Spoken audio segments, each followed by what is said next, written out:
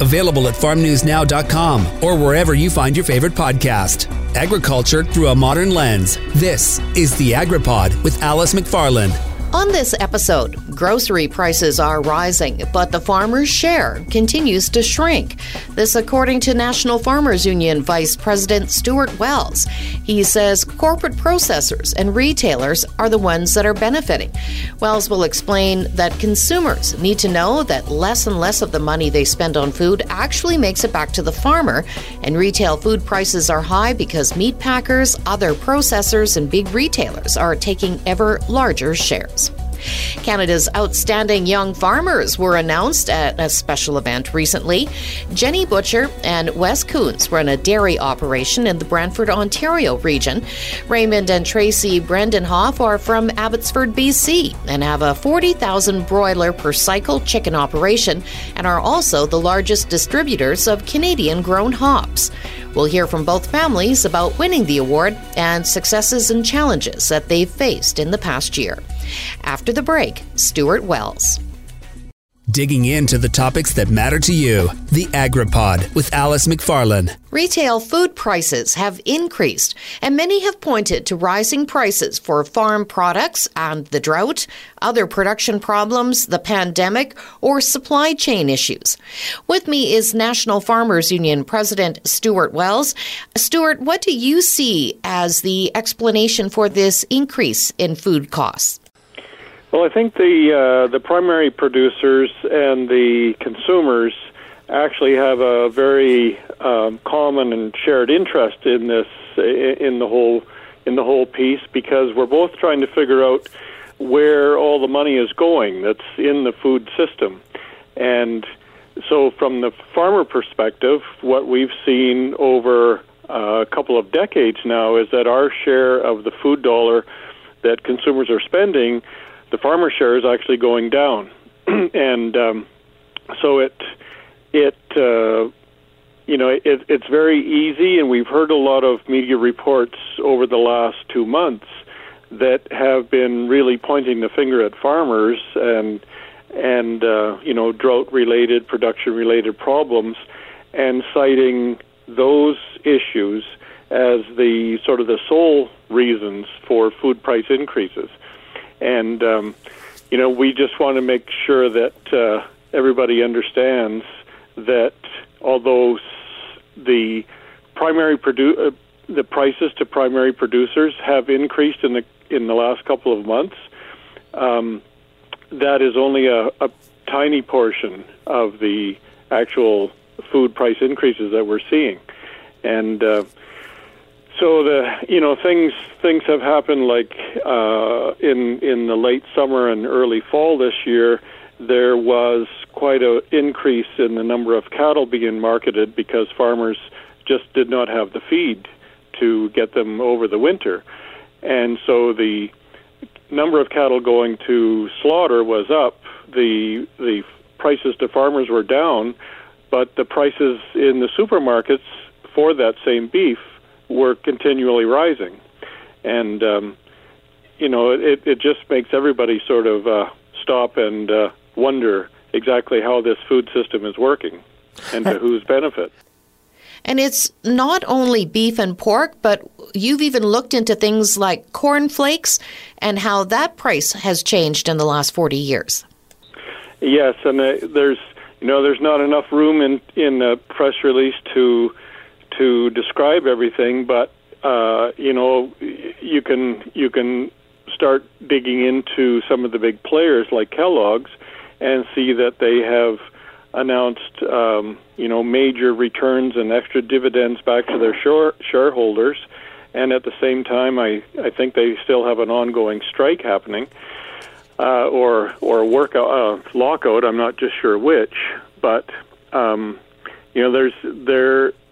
think it would be timely for somebody who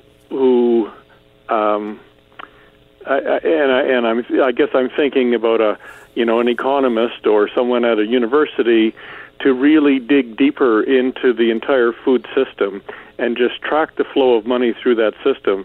And just really find out if somebody's taking more than their share, and it would help. It would help consumers and farmers, I think, understand just where that money is going. So do you see that there is something that can be done or fixed, or are we simply just too far down this consolidation road?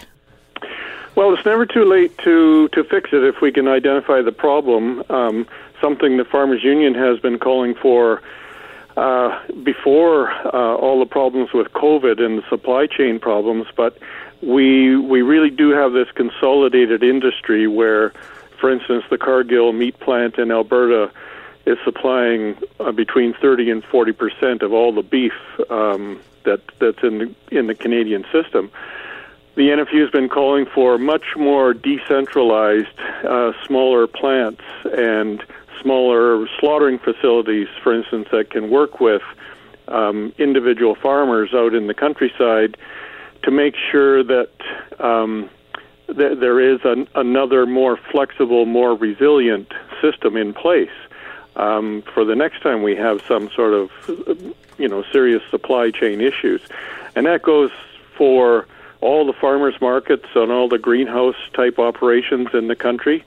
The more that we can produce in Canada and get directly to consumers through the farmers markets or the community shared agriculture or, however it's done, that just makes the whole system stronger. And, everybody agrees that it's really beneficial to the country to have a strong and dynamic system of primary producers. That was National Farmers Union Vice President Stuart Wells. After the break, we hear from Canada's outstanding young farmers. Digging into the topics that matter to you. The AgriPod with Alice McFarlane. The 2021 Canadian Outstanding Young Farmers come from Southern Ontario and British Columbia. The awards were presented at an event in Saskatoon late Friday. Jenny Butcher and Wes Coons own and run Little Brown Cow Dairy in the Brantford, Ontario region. They were both raised on dairy farms, but started off on their own as true first-generation farmers with no family assets. Butcher and Coons started in 2008 by working off-farm jobs in between milking 20 cows morning and night under a rental agreement. A few years later, they were able to purchase a farm, converting an abattoir into a cheese-making facility and retail store. They milk 70 Jersey cows and have 10 employees. Butcher credits a speech from a former outstanding young farmer from Ontario for giving them the inspiration to pursue their dream. It doesn't sound that complicated, but at the time it was groundbreaking for us to hear that you could dairy farm without a land base. It was absolutely the most inspiring thing that I'd ever heard. And it opened up the door that, in fact, we could farm without any assets and we could put one foot in front of the other and become dairy farmers some way, somehow. We emulated his model, and I can sincerely say that this program is probably the reason that we're farming today. The second Outstanding Young Farmer Award winners are Raymond and Tracy Brendenhoff of Abbotsford, BC. Their farm has two income streams, a 40,000 broiler per cycle chicken operation, as well as being the largest distributors of Canadian-grown hops. Raymond acknowledged the struggles farmers in his region are facing right now with flooding, but noted that farmers across Canada are also very resilient. Each one of our farms has persevered through trials.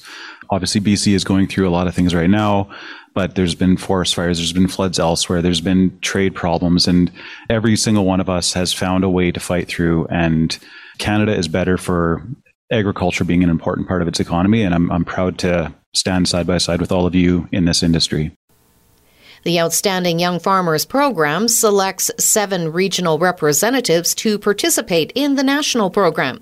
All 7 regional representatives are under the age of 40 and derive at least 2/3 of the income from the farm.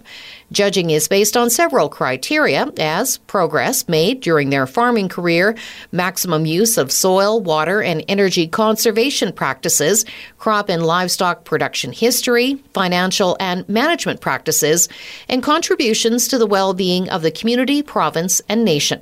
The Outstanding Young Farmers Program has a very strong alumni, and there is a lot of interaction with participants from past years.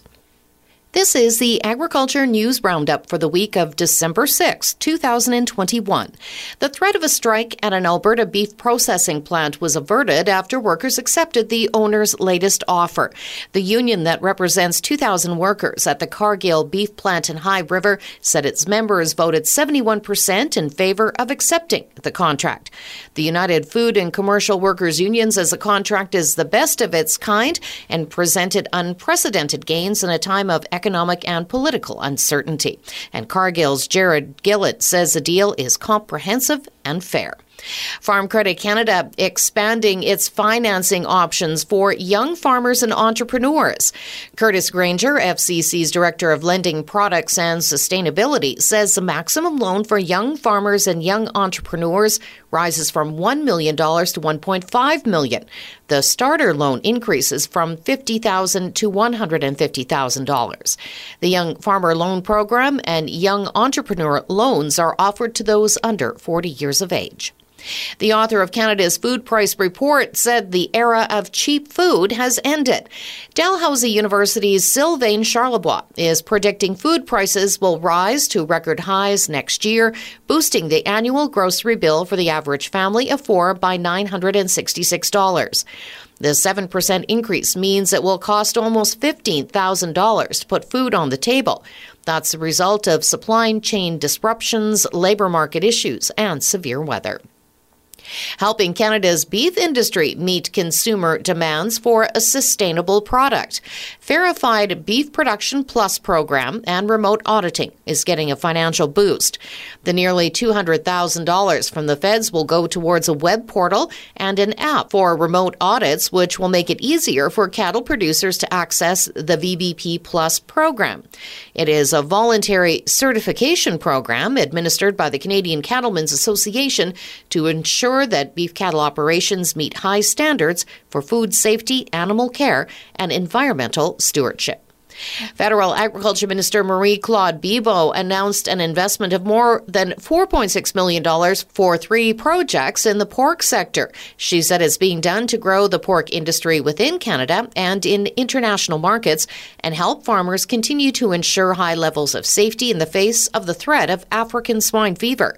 Bibeau said the projects are funded through the Federal Agri Assurance Program. Canadian Western Agribition in Saskatchewan reported attendance of over 85,000 people at this fall show. That number is down by roughly 36,000 people from 2 years ago. But officials had expected lower numbers because school tours were not being held this year. More than 3,700 people live-streamed Agribition livestock shows and sales, while overall virtual content was viewed more than 31,000 times. CEO Chris Lane said registrations for the Grain Expo and Indigenous Agriculture Summit were record-setting. Merchandise sales were 3 times higher than normal, and rodeo ticket sales were strong with the sellout Saturday night. The federal government is continuing to support Canadian Food Grains Bank with funding so the work of responding to food emergencies around the world can continue. The grant is worth $75 million over 3 years and will be used for emergency response projects implemented through the 15 member agencies of Food Grains Bank. Last year, Food Grains Bank provided $49 million of assistance for 989,000 people in 33 countries. The federal government provided $699 million worth of emergency assistance through the bank since 1983. And Canada's ambassador to China announced he is leaving his post. Dominic Barton spent 2 years on the job working to win the release of detained Canadians Michael Kovrig and Michael Spavor. The former business executive faced some criticism for pushing for greater trade ties with China, even as the 2 Michaels were imprisoned. If you like what you've heard, you can rate and review wherever you get your podcasts, and make sure to subscribe to AgriPod with Alice McFarland for more weekly episodes. The AgriPod is produced by Colby Heiss, with host and CJVR Agriculture Director Alice McFarland, and is a division of the Jim Pattison Broadcast Group. Available wherever you find your favorite podcast and at farmnewsnow.com.